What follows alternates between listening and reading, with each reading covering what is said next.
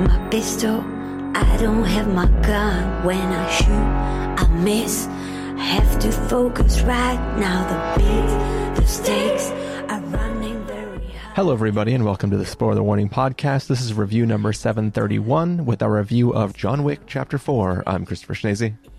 And I'm Stephen Miller. And if you're joining us for the first time, the Spoiler Warning Podcast is a weekly film review program. Each week in the show, we're going to dive in, debate, discuss, and argue over the latest films coming to a theater near you. This week, we have returned to theaters once again to watch John Wick kick ass and take names and, go back to work after having been retired for so long. So, Stephen Miller, you had I won't say famously, but just it happened to be in our circles that you had watched John Wick Chapter 1, and somehow I had not made you go through and watch 2 or Chapter 3 Parabellum.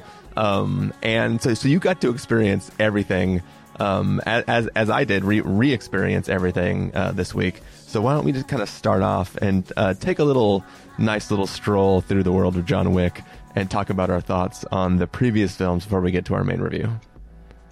Yeah, so I believe we recorded a review on the pod of the original John Wick. I have a feeling that's why I watched it way back in 2014. Is that when it came out? A while ago. Yeah. And what's interesting is I believe I was a big fan of John Wick. I have not gone back and listened to that review. No one fact-checked me. But I recall being a fan of the stunts, liking the vibe of it. I assume I compared it to Max Payne as a gritty universe because that is just probably the comparison I would have made. I felt it again when I rewatched John Wick 1 this weekend. I enjoyed it a ton. And for whatever reason, when Chapter 2 came out, I either didn't care enough to watch it, or I was traveling, and then when I came back, I didn't care enough to catch up later. So this weekend, I started watching John Wick Chapter 2. 5 minutes in, I was like, I have to rewatch John Wick 1 before I dive into 2, because they are referencing so many things that it has literally been 9 years since I've watched it. Yeah. So first of all, I rewatched John Wick 1, dug it, loved it, thought it was awesome. Very ruthlessly expedient action movie. It knows what it wants to do. It wants to do headshot, headshot, headshot, get to the kill. It's going to do it in a very stylistic way. And it had those kind of rumors, the hint of world building at the edges where it was like, I don't need to tell you about everything. You just need to know that the world exists. That I totally dug. Dug again on second viewing. Chapter 2, I really enjoyed because it widens the universe. I was texting you while I was watching it, I think. I liked that it widened it to have the Cosa Nostra and the Camorra and existing crime syndicates be a part of this crime universe. I love that it kind of became it went in the Mission Impossible or Fast and Furious direction where they're going to travel from now on. There will be new locations in every movie that they go with. There were some things that I thought were a little dumb with the world building. Got to be honest. Stuff that was cool, but dumb if I think about it. Name one. Okay, a very cool scene in John Wick Chapter 2 is when John Wick is preparing to infiltrate this Camorra event to assassinate the leader that he had to assassinate. And to do that, he's throwing coins all over the place, going shopping, going on a little Roman shopping spree. Yeah. And it is a montage of him talking to a sommelier, for example. And John Wick, this guy who is here to go on a mission that he does not want to go on, that he is not happy about at all, this ruthlessly direct guy, is asking things like, do you have anything for dessert? Do you have anything a little bit bolder? That is really fun in a montage. That does not fit at all with what the character would do in the moment. There are certain things that they did just to be funny for you as a viewer that I don't think they would use code words when they're one-on-one getting something done. I think there's something about it that is performing for the audience in a way that I thought was enjoyable but silly, if that makes sense. Yeah, I think it's just part of the world and the culture that they live in, right? Even at the beginning, when he's alone in his house and he has to call for the exterminators to come, clean up all the bodies. I forget exactly what he says, what he's ordering or whatever, but it's not hey, I need body cleanup, right? Yeah. Yeah, it's true. There's always a little bit of subterfuge. I don't know. I just remember finding it started to get a little goofy, but I enjoyed it. I had fun with it. Yeah. This was also about the time I started to realize that the economics, the value of a gold coin did not make a whole lot of sense. Within about 20 minutes of each other, I think John Wick uses a coin to buy a fancy bulletproof Italian suit, and also common sense uses 2 coins to buy 2 drinks for him and John Wick at a bar. But anyway, true. I'm teasing. I feel like the coins are. It's like a task barter system, right? Yeah. So like when they have to get rid of 8 bodies, it's a stack of 8 coins. I guess drinks are like bodies. It's an individual. It'd be hard to be an alcoholic in the John Wick universe. I think you would have to accrue a lot of favors. Yeah, you got to be a really gnarly killer. That's the other thing to think about too is, killings are paid out in millions of dollars. Mm-hmm. But tasks are paid out in coins. Like, do you then take your millions of dollars to buy, like, oh shit, I'm out of coins. I can either do some favors or I can just go. It's like the pay to win model. That's a good question.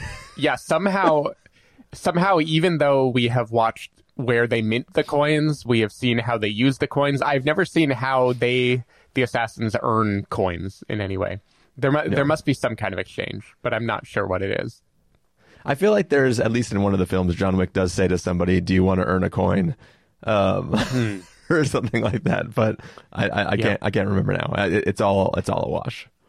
Yeah. Anyway, I enjoyed it. I enjoyed the world building, the fact that it broadened the universe, even if this universe is not meant to be looked at too deeply. It's meant to be enjoyed on kind of vibe terms. And I love the fact that the world is being built, even if I maybe wouldn't want to dissect every little detail of what is happening in that world.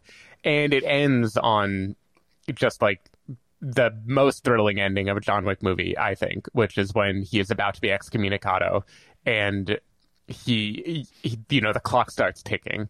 And from then on, chapter 3, I would argue, of the 3 precursors that I watched before today, is my favorite of the John Wick movies, because it just goes completely all out.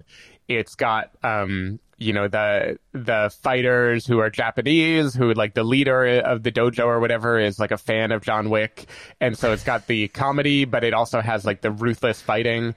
It has so many different locations. We get to see the Bowery even more, and I love the whole kind of Bowery universe.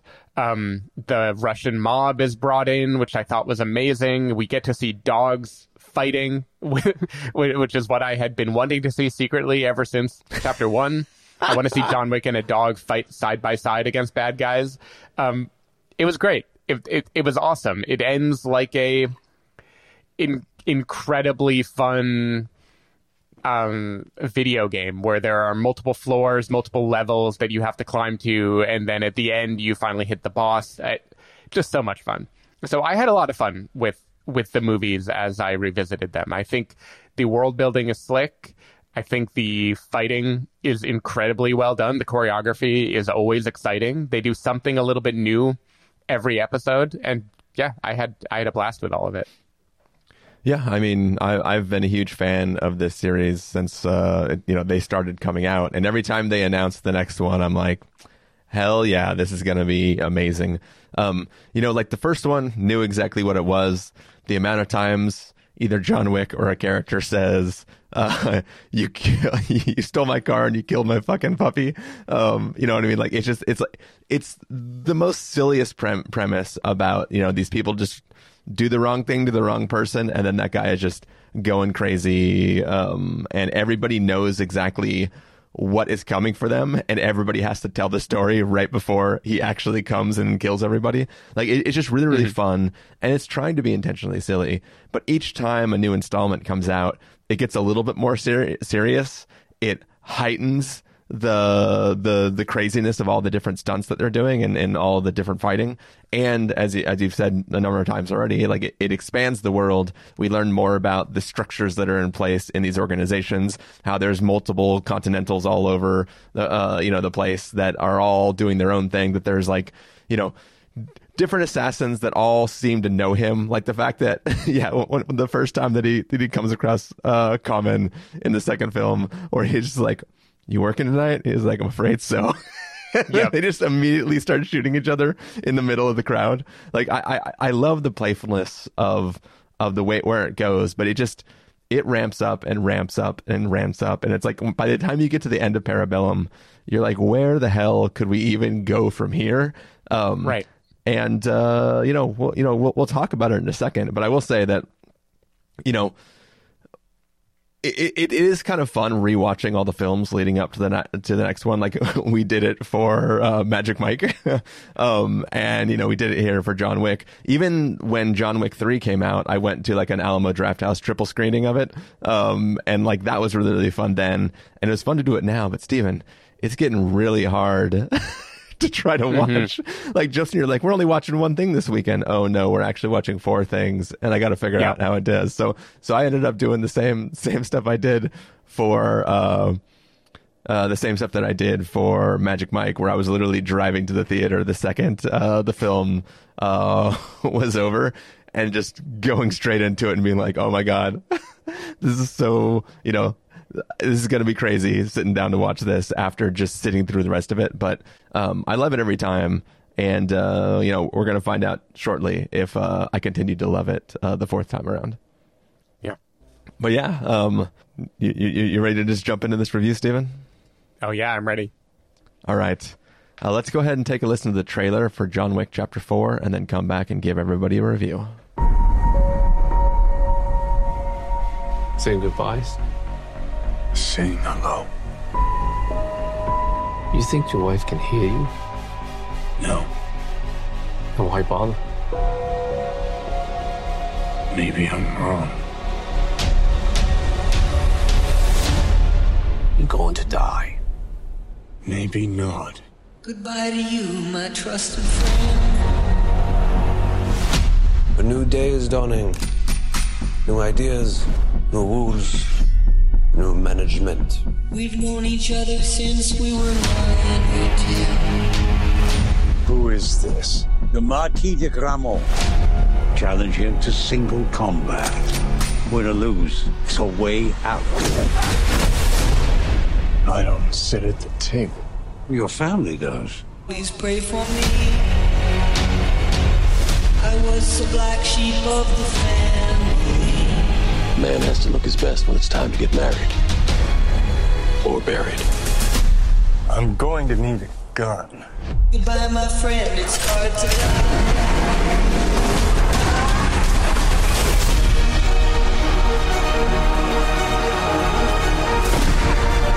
If you win, the table will honor its word. You'll have your freedom. It's hard to die. Under the old laws, only one can survive. Failure to meet at sunrise It's hard to die. will result in execution. Last words, Winston? Just have fun out there.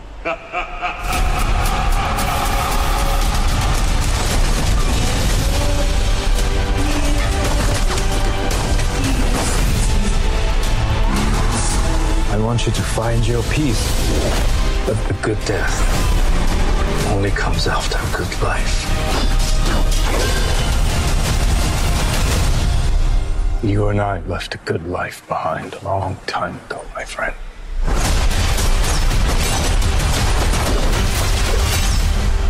It's hard to die.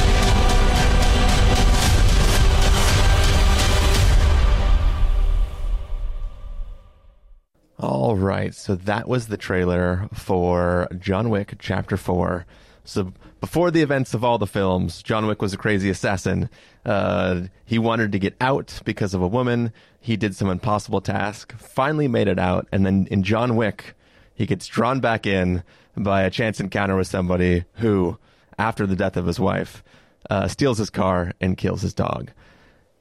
In the following film, he is approached by somebody once again to suck him back into the world of the Continental and all this assassinry, when he's given a marker which basically says, yo, remember when I helped you get out originally? You now have to come back and help me with this task that I have.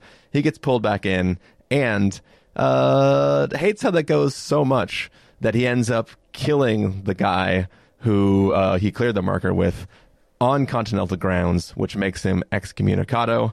In the third film, we get to see what happens when you're excommunicado, which basically means everybody just tries to kill you for a sweet, sweet bounty.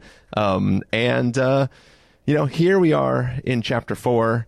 There's a new organization that has been given power by the High Table, which is going around just fucking up all the shit that John Wick used to have established. And he has now, with the help of his friend Morpheus in the Bowery, has come up with a plan for how he can potentially earn freedom again by challenging somebody in the High Table to some sort of combat that, due to old rules, would allow him to potentially gain back the freedom that he once had. Stephen Miller, what did you think of John Wick Chapter 4? So while I was watching, honestly, Chapter 3 and Chapter 4, I was thinking of our review of Magic Mike The Last Dance, because I have to tie every movie to Magic Mike The Last Dance.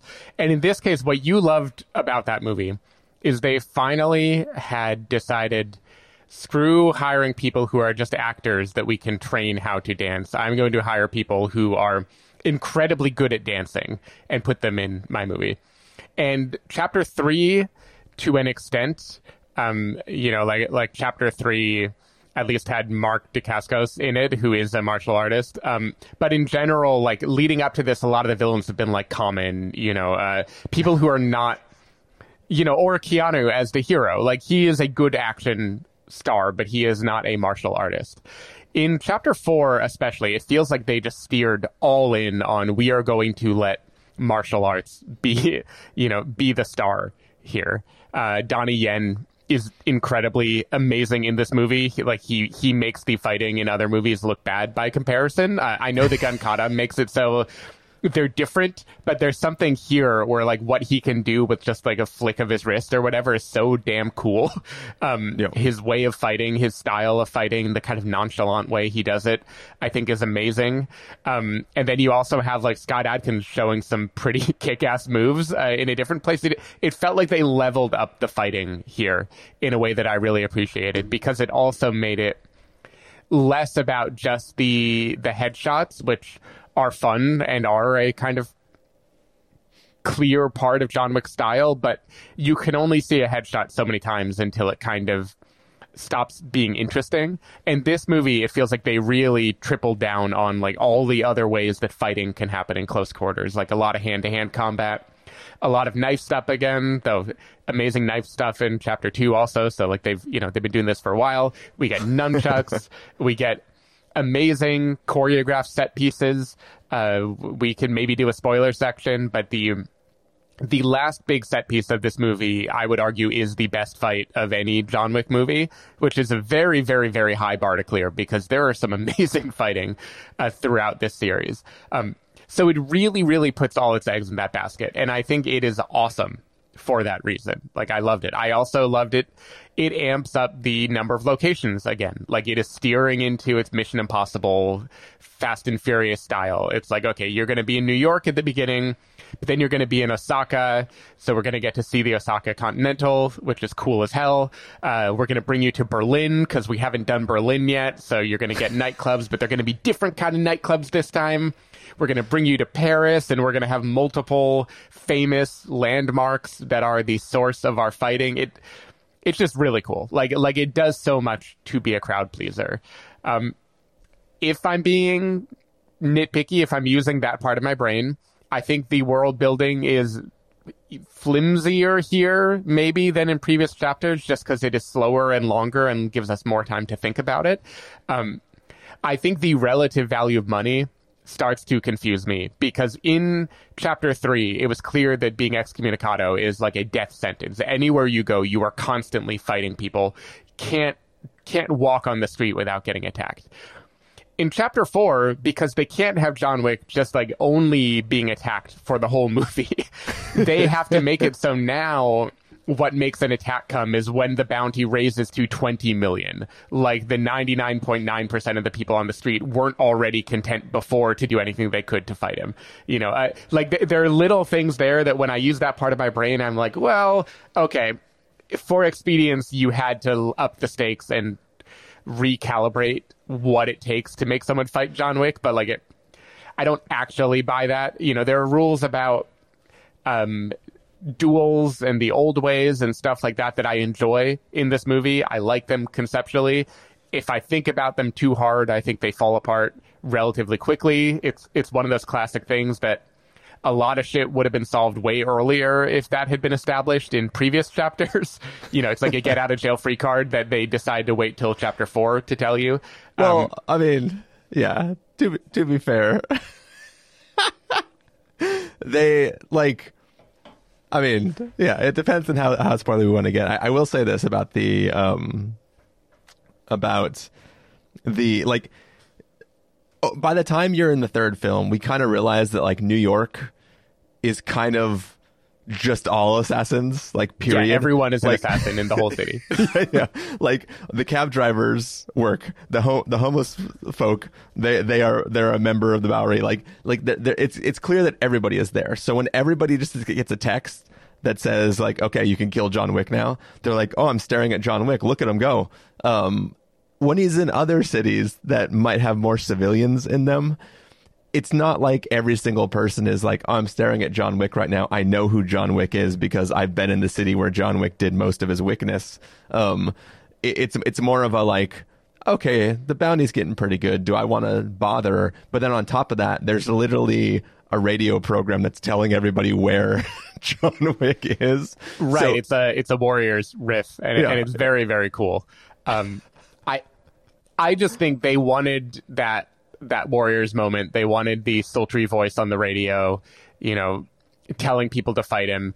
And the way they made it do it was everyone gets a text saying, go fight him. But he's been excommunicado forever. Like, that has been outstanding already. And I know telling them where he is helps with that. I just think the movie couldn't be all fight all the time, so they had to find a way to slow down and pick up the pace again. All I'm saying is if I'm looking at this universe as like what is the whole mythology, if I trace from chapter 1 to 4, how does the world work?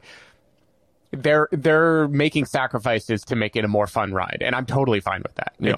Just if I'm being nitpicky, I have to point to those sacrifices. This isn't like the most perfect, pristine world building I've ever seen. It's just a hell of a lot of fun, and it gets bigger and bigger and bigger every movie. And if you have to suspend disbelief, that's totally fine.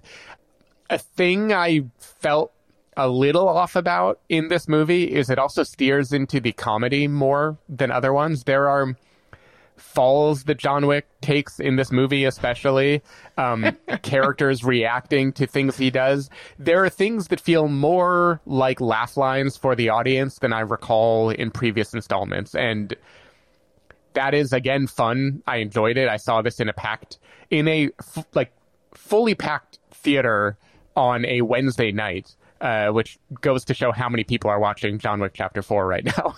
Yeah. They were having a blast with it. I, for whatever reason, prefer this series when it is more relentless and not taking itself seriously, but at least pretending to take itself seriously. And there were a few winks and laugh lines in this movie that I was like, you didn't need that. You could have just kept it serious. So I don't know. There was something about the tone that I didn't always love. And that probably has to do with it being like 3 hours long when it could have been 2 hours and 15 minutes. So like they filled it with more beats that I didn't really need. But the fighting is by far the best in any movie in the series. The set pieces are incredible. Had a blast with it. I think it ends with a very satisfying conclusion. I'm a fan of the whole series, and I hope they stop at Chapter 4, at least for this particular arc of the character. Yeah. And I think, too, that, I think that comedy was always there. But the problem is, as as the series has gone forward, it's got more emotional. It's got a little bit darker. It's got a bunch of more big ideas that were thrown into it. So it's less a, like, you know, in the first film we have all the scenes where he's calling the dude's dad and he's like, I heard you were mean to my son. He was like, yeah, well, he stole John Wick's car and killed his dog. And he's like, oh, and then he just hangs up the phone, right? Like there's stuff like that where it's clearly meant to be that jokiness, right? Like, so like that humor has definitely always been there, but I think it's just the film is so serious now about this John Wick character and his desires and what he wants and why he fights, and why he's looking to get out, even though the thing that made him want to get out is already gone. So why does he need to even get out anymore if that was the thing that was making him want to get out in the first place? Like, so I think that, like, you know, for me, none of that humor was a downside, because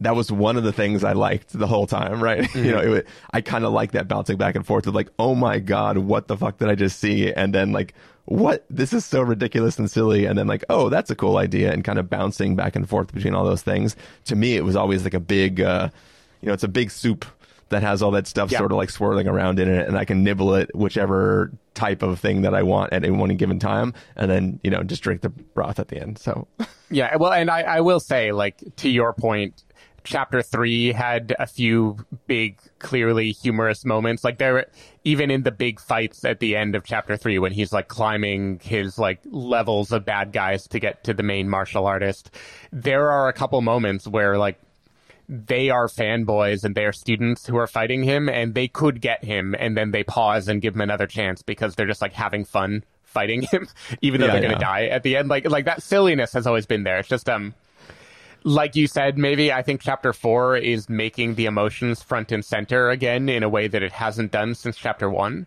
And that made the jokes feel more dissonant to me, because this feels like the kind of the big go out on a high note, you know, conclude the story that he's been fighting for with an emotional undercurrent. And when then it is like a laugh line. Well, if we do a spoiler section, my favorite set piece had a laugh that I loved. Like, there are falls that I enjoy. There are other ones where he just like falls off a building onto a car and then gets up, where I'm like, okay, we're just in Looney Tunes land now.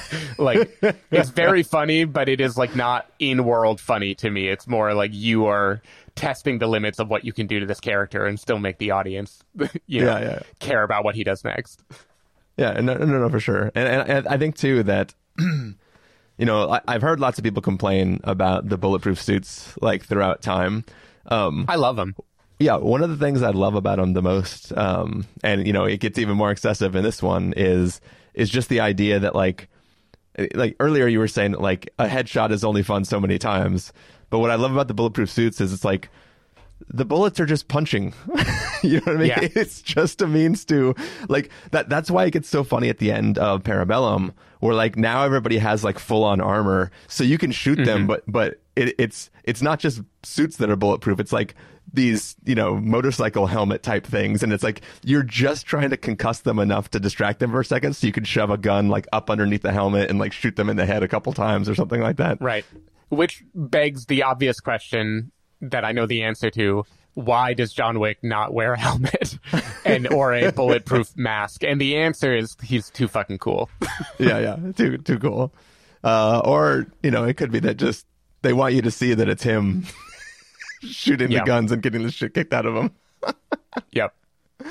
But yeah, anyways, I love John Wick Chapter 4. I thought it was fantastic. Like the series is so fun. Like I feel like you'd be hard pressed to, if you've seen any of the other ones, you'd be hard pressed to walk. And you might be confused as hell at what how we got to where we are. But I think just going in and watching this for what it is, like an amazing action film that is just escalating and escalating and escalating until the final release of the film, is just like, you know, it's just a ride that you kind of have to experience. Like, it's so fun. It's so inventive. It's, you know, it's tongue in cheek while being super serious. It is action like you've never seen before. It's just, I don't know, every scene, like I was tired by the end of this film, like not in a bad way. I was just like exhausted because I mean, it could have been that I literally woke up at 6:30 in the morning to start watching John Wick Chapter 2. and then watched all the last two before sitting down to see the third one. You did it all in one day? No. Chapter 2, 3, 1, 4? Chapter 1 I had watched the day before, and then I watched 2, 3, and 4 all in one day. Wow, that is commitment. But it was worth it. I mean, it's an inventive series, and I love that it plays with the world it is into. Like, this is a film where, like, you can't count bullets because it's never going to make sense. But then it almost feels like a joke when Morpheus pulls out a gun and he's like, I got you this special gun, it's got a 23 round magazine. And I'm like, does it though? Because that seems like the same size clip as that 7 bullet magazine you had last time. Like, you can't just hold a standard size gun and say, like, this is a 23 round magazine. But do you think Lawrence Fishburne had it in his contract that his character has to laugh maniacally every, like, 2 lines in all of these movies? I mean, it's like his favorite thing to do in these movies. I'm not even sure that he was actually cast in this film. He might have just been showing up and doing that. Because he definitely feels like he is in his, like, he's doing his just own thing. Like, he's like, I'm just happy to be here. It's good. I do want to acknowledge Lance Reddick. By the way, Lance Reddick passed away.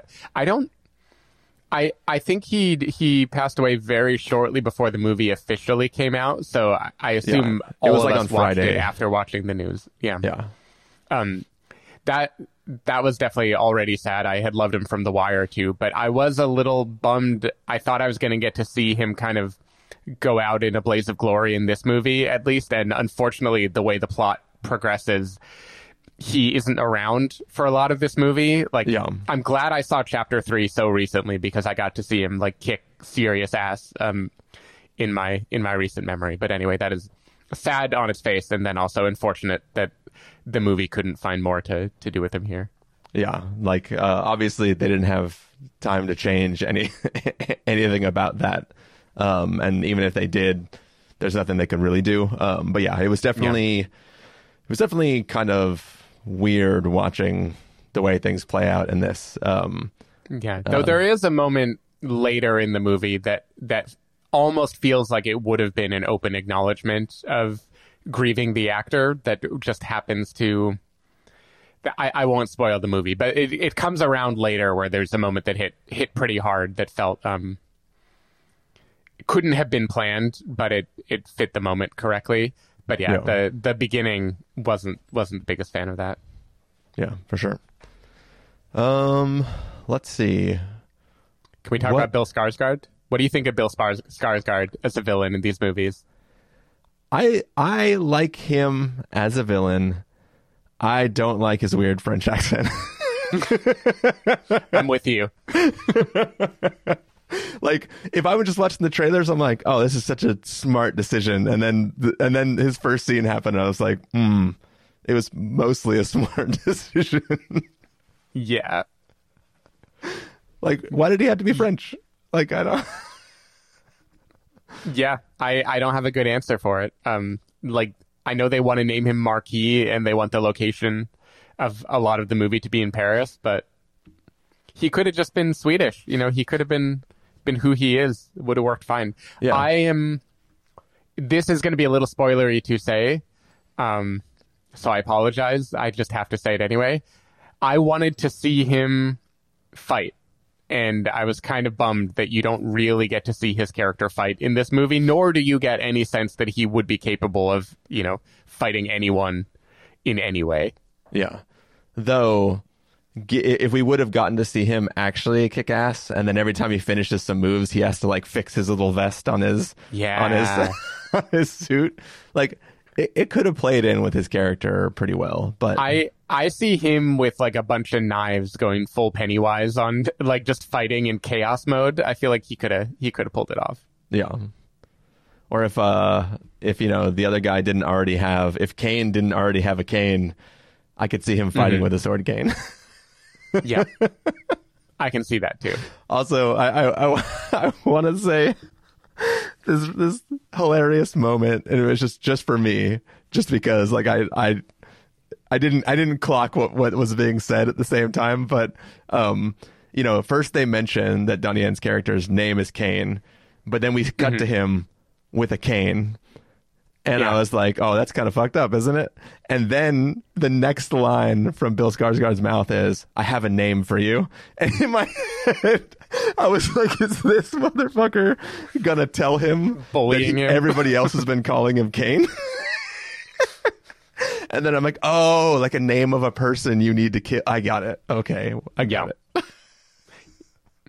Yeah, I was curious if that was a like a Cain and Abel thing where John Wick is Abel and he's Cain, and I don't know. I couldn't. I obviously there's a double entendre on him having a cane too, but I wasn't sure totally what they were going with. And at the end, when he smashes his head with the rock, I'm just that didn't actually happen in the movie for anybody who doesn't get that I was yes-anding the Cain and Abel thing. Yep.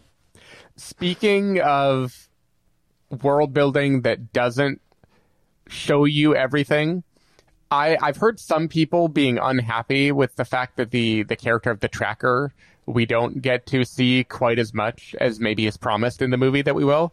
I like the fact that we don't get to fully understand what a tracker skill set is or what motivates them. Like I actually enjoyed that little bit of lore without getting a whole lot. Like I filled in the gaps of this is how they differ from pure assassins. This is why they do what they do. This is what they're good at. But I don't know. I actually enjoyed how the movie handled him. I thought he was an interesting addition to this world of types of characters. Yeah, I'm sort of like two minds on that character just in general, because he's it feels a little bit like he's supposed to be an audience surrogate at times, where he is supposed to be responding the way we in the audience are responding to the stuff that we're watching. But then he's also just kind of hanging around doing his own thing that's technically of no consequence to the story at large. And it was I was always wondering what was going to happen with the character. And I kind of feel like the answer to that question is the character who calls himself nobody is also the character who does nothing. So I don't know. I don't fully know how to feel about it. Like I liked the moments that, we got to feature him, but I kind of was like, when is this going to be relevant to the events that are happening? Oh, this is just a side thing that's there for fun as well. But his gun is rad. I like the idea. I like the idea of there being targets in this world and people who are very good at finding them, who are trying to kind of jack up the price, and like they will either protect or fight, and they kind of can hold hostage whoever is putting a name out in like opening a contract. I thought that was a cool wrinkle, though.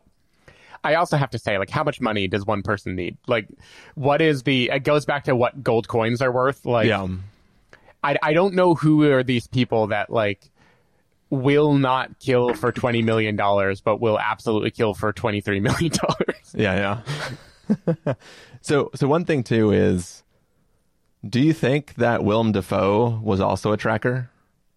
Yeah, because he fills a similar role in this movie. It did make me think of Willem Dafoe. Yeah, I feel like he was.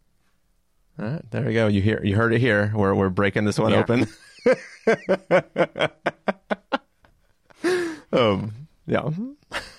In terms of like, one thing this series has been very good at is every time I have something I want to happen, it feels like they know that I want that, and then they make it happen. Like, I had wanted to see where the coins come from, and then almost immediately chapter 3 showed me where the coins come from. I had wanted to see a dog fight, and then I got to see a dog fight. I wanted to see the crime syndicate expand even further, and they expanded it even further. Like, it does a really good job of all of that. One thing chapter 4 made me want that I couldn't see is, so Donnie Yen's character is a blind fighter. It is like, and he fights in very cool ways, and the movie goes to length to kind of explain how he can do that. He has this amazing scene where he uses these like doorbells that he sets up to signal when people are in a certain area so he can react to that. There's a lot of cool shit there. Not that long into the movie, there is a scene in a blaringly loud techno hall, and I want to know how his character navigates those situations. Like, is it tactile? What would he do? And I feel like it was a missed opportunity to not show him fight in a situation where audio is hard to discern. I thought the movie was going to give me the goods and have some amazingly brilliant thing that he would do, and then they just didn't do it. So one time it couldn't predict what I wanted. I see, for me, the best part about his character is that as proficient as he was, he's still just a blind person stumbling around. So it's like, he would do some incredible flashy move, and then he'd like tap stuff with his sword cane to figure out if he was where he thought he was standing. And it made it fun to, it's like he knows enough about how this stuff goes. And also some of his attacks almost in a way feel more flourishy than accurate. And it's kind of like, it almost feels in a way like he is smoke and mirrorsing his combat a little bit, where it's like he is good. He is really, really accurate when he has enough sensory information.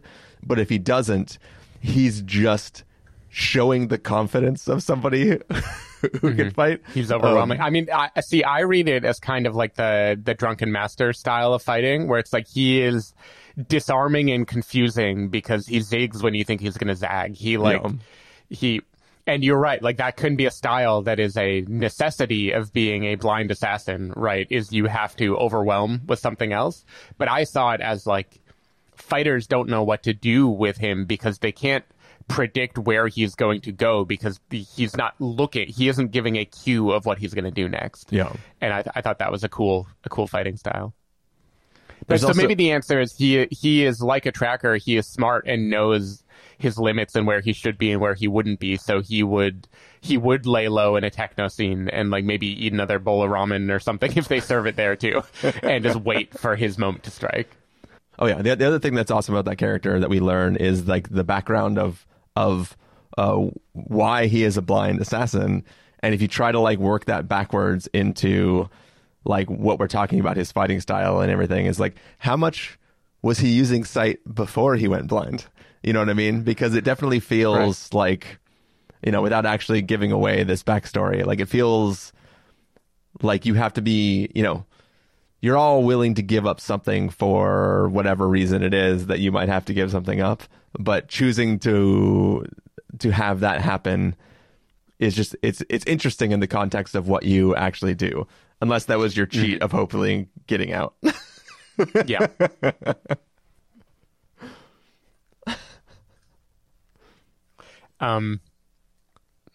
I think there needs to be I know they're doing spin-offs already, like a spin-off TV show, I believe, and then also spin-off movies have been hinted at for people who wait through the credits. I want there to be a White Lotus for staff at the Continental. I want to know what a regular person serving everyone and then having this wild shit happen, how they would observe the world. That's the thing, is technically wild shit shouldn't be happening, right? Like that's the whole point of the Continental, which is still like, you know, it's always been there, but it's always been that really, really fun. Just the idea that like New York is just riddled with assassins. Like you just go outside and somebody could be there to kill you. But there's this one hotel where you can all go and you could be sitting there having a drink with your target, the person you want to kill. And you're sitting there having your bourbon and your gin, and you just can't do anything because this is the place you go when you can't do anything. Yeah, no, I love that idea of the consecrated Continental, which is kind of why, as much as I love the world building of seeing deconsecration, it kind of feels like by chapter 4, we have seen so many times it has been violated. The coolness of it as a sanctuary kind of, I don't know. I like story-wise that they went for it, but I like the feeling in a movie of having that pause where you are in a place where no fighting can take place. And I think I kind of missed that after so many chapters. Yeah. So I will say, if I can do my nitpick of this story, I kind of like, I get Bill Skarsgård's character, right, is leading a group of people who were tasked and given power by the High Table. but we only ever see one representative from the high table.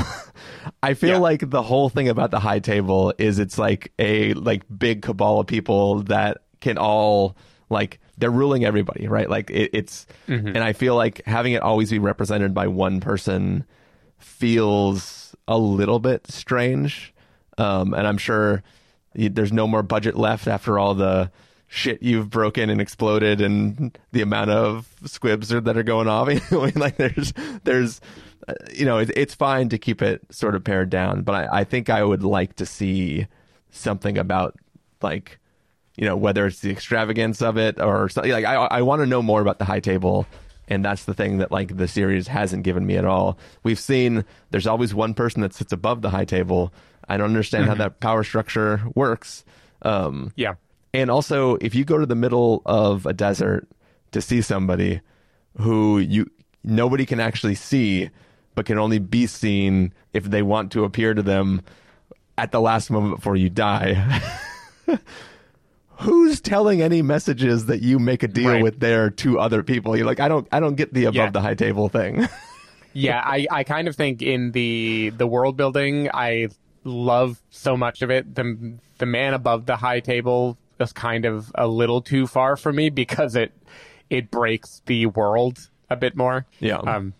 It's still fun, but I don't know. And then this movie doesn't spend much time thinking about the man above the high table, and I kind of honestly found it a little anticlimactic the way it handled that. But whatever, that's fine. I totally get what you mean about wanting to see this speaks to the relative threat of every movie and how when you keep upping the ante, those older things start to they don't mesh with older threats anymore. Like the high table, as established in chapter 3 especially, is you are dead. You are dead if the high table wants you dead. You have absolutely no hope. There's not a chance in hell. They're going to come at you forever. They are invincible. They are everywhere. They're all powerful. And then you need to keep having more movies. So they can't be that anymore. So now it's like a video game or an anime where here's this sub boss instead that is going to be the bad guy you have to fight. It's fine. It's fun. But as a cohesive story, everything can't be the biggest all powerful force that you could never ever beat. At a certain point, you just there's too many infinities and you lose track. But if you think about it, though, that is why all these things keep going down, right? Because, as we've talked about, we don't understand how the high table works. The high table can only work because people accept it as being the high table. The Continentals can only work because people fear the rules that the high table lays down that govern the Continentals and what's there. So it's kind of if one man is allowed to just buck the system and continue to live, it could just be anarchy, Steven. People could just be shooting stuff up in Continentals all over the world. We need to see that there are consequences for the actions of somebody who stands up to the high table. A character might actually say the word consequences out loud in this film. Yeah, maybe 50 times. I do. Another thing when I think about the arc of these movies. So chapter 1, 2, and 3, we were talking about this yesterday. They're basically all 1 week, one fever dream of the saga of what happens after the funeral of John Wick's wife. How is he dealing with his grief, and what does he do to people who piss him off in his moment of grief? And there is a really coherent story there about his grief and acceptance. It's kind of grief is magnified to a ridiculous comic book extreme where he's aggrieved, therefore he is going to murder everyone in all of New York, right? This movie does a good job toward the end having a grace note and kind of tying it back to that. But I feel like the story of John Wick as the depressed, aggrieved widower, it kind of is lost a little bit. At a certain point, he becomes a superhero, and then that vibe just kind of goes away. And I don't know, I can't really put it into words, but there's something slick and elegant about like the pairing of 1 and 2, especially as a story about this guy's like relentless grief and rage that it hits different now. Like it doesn't feel the same, and I don't know why, but it doesn't feel as like neat and tidy anymore. Yeah. But it's a lot of outside factors, right? That made it unneat and untidy. Yeah, well, and also he has become a vessel now for the Game of Thrones, basically. He is like, his goals have changed because different people have different goals, and he's just like a weapon that they'll use. Hey, at the beginning of John Wick Chapter 3, he tried to say peace. He was like, I just want my car, and then and then we can call this peace. I think, no, that's after the beginning of 2. I was thinking of 2. It's just, he gets fucked up by the marker dude at the end of 2, which causes 3 to happen. So it's, it's not his fault. He just wanted out, Steven. Why can't people let him go home? I know. He wanted to go home at the end of 3 too, probably, and then got thrown off a building. Yep. What are you gonna do? All right. Should we get to our verdict, Steven, if people haven't figured it out yet? Sure. All right. If you're gonna give us a must see, recommend with a caveat, wait for untold, pass with a caveat, or a must avoid, what would you give it? I've got to give it a must-see still. I thought this movie was awesome. I loved it. The movie is primarily about stunt choreography, and it is some of the best stunt choreography I've ever seen in a blockbuster. It's just amazing. So you have to watch this movie. The dedication they give to the craft is incredible, and I think they tie the story of John Wick nicely, and I honestly hope they don't disrupt that, even though all signs of money point to the idea that eventually they are going to disrupt it. If I had to give a ranking, because I've been thinking about this a lot lately, I think mine is pretty different from what most of the internet would do.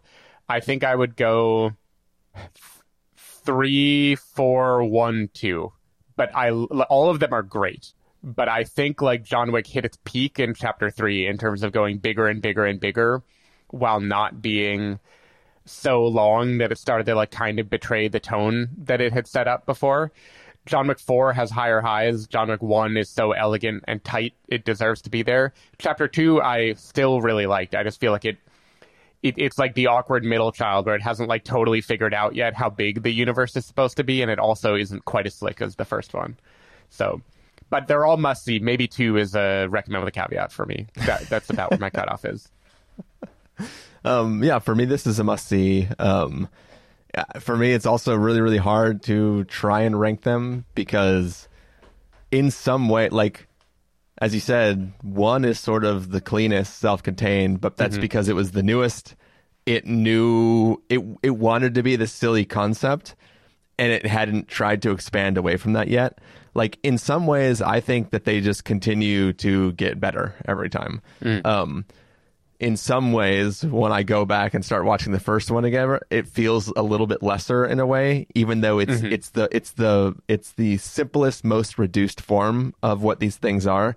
But it's only because I was just, it's like a black coffee is the most perfect coffee you can make, but also if I just had some crazy, super peppermint spice something or other, and then I taste like a regular plain coffee, I'm like, oh, whoa, that tastes different, right? You know what I mean? It doesn't mean that I think that you should do all that stuff to a regular thing of black coffee, but also I just blew out my palate on all the other stuff, so it's like hard to... Right, yeah, you just drank like an imperial stout, and now you're like sipping on a Pilsner, and you just can't really taste it the same way. You get it. I got you. It could be a really great Pilsner. Is there anything that you are really desperately wanting to talk about spoiler-wise, Stephen? I think we alluded to them well enough. I mean, every podcast on the planet is going to talk about these action set pieces. I agree, they are amazing. There's an overhead one that is amazing and video gamey. There's one involving stairs. If you have been a tourist before, you probably know already what stairs those would be in these locations. That is just incredible. There's a road one in a circle where, again, if you have been a tourist in these locations, you maybe can figure out where they are. That kicks ass. The movie kicks ass. It's but great. apparently there were no tourists at the time in the universe of the film because nobody stopped driving. That's true. Yeah. So I was looking up what stunts does Keanu do and what doesn't he do, because they claim that he is in like 90% of the movie, but I can't imagine he is taking 90% of the blows. Like, it seems like just you wouldn't risk your golden goose that way. Yeah. Probably. But he did absolutely learn how to pull off those tricks while driving, and he talks about that, and I think it's pretty awesome to imagine him doing it. Yeah, I think over the years with all the films, I've seen all the videos of him just like shooting guns and going through like the little courses and just like firing stuff. I'm like, all right, he's got the gun stuff down for sure. Yeah. Yeah, totally. I also, a comment that I forgot to make before, the movie does have fun kind of winking at the world of movies the whole way through. Like, chapter 2 opens with like a Buster Keaton motorcycle gag before panning down and having the real motorcycle crash just beneath it. Chapter 3, like, the whole Russian mob lives at the Tarkovsky Theater in New York, which does not make sense, but he's just like a big Russian director. This movie opens with a Lawrence of Arabia reference, and then it also has a Warriors reference. These people like movies, and it's just like a fun little wink, especially when they're being extra cheesy, and then they throw some like highbrow reference in there. I'm like, okay, guy, you know you're silly, and you're also pointing at other things too. I don't know. I had fun every time that happened. Cool. All right. Well, I think that's going to do it for our review of John Wick Chapter 4. Stephen Miller, if people want to find you throughout the week, where can they do that? People can find me at twitter.com/sdavidmiller or sdavidmiller.com. People can find me at ChristopherInRealLife.com or Twitter.com/ChristopherIRL. You can find the podcast over at thespoilerwarning.com, where you can get a bunch of the back episodes of the show. If you want to subscribe to the show, you can do so on Overcast, Stitcher, Apple Podcasts, or wherever podcasts are found. If you want to know when the episodes go live, you can follow us at Twitter.com/SpoilerWarning, Facebook.com/TheSpoilerWarning, or Instagram.com/TheSpoilerWarning. If you want to get hold of us directly, you can send an email to fans@thespoilerwarning.com, or you can use the contact form on our site. Music for this episode will come from a track selected from artlist.io, so hopefully you are enjoying that. And yeah, that's it. We are going to take off, and we'll be back sometime in the near future with a review of something else. Oh, yeah. Later.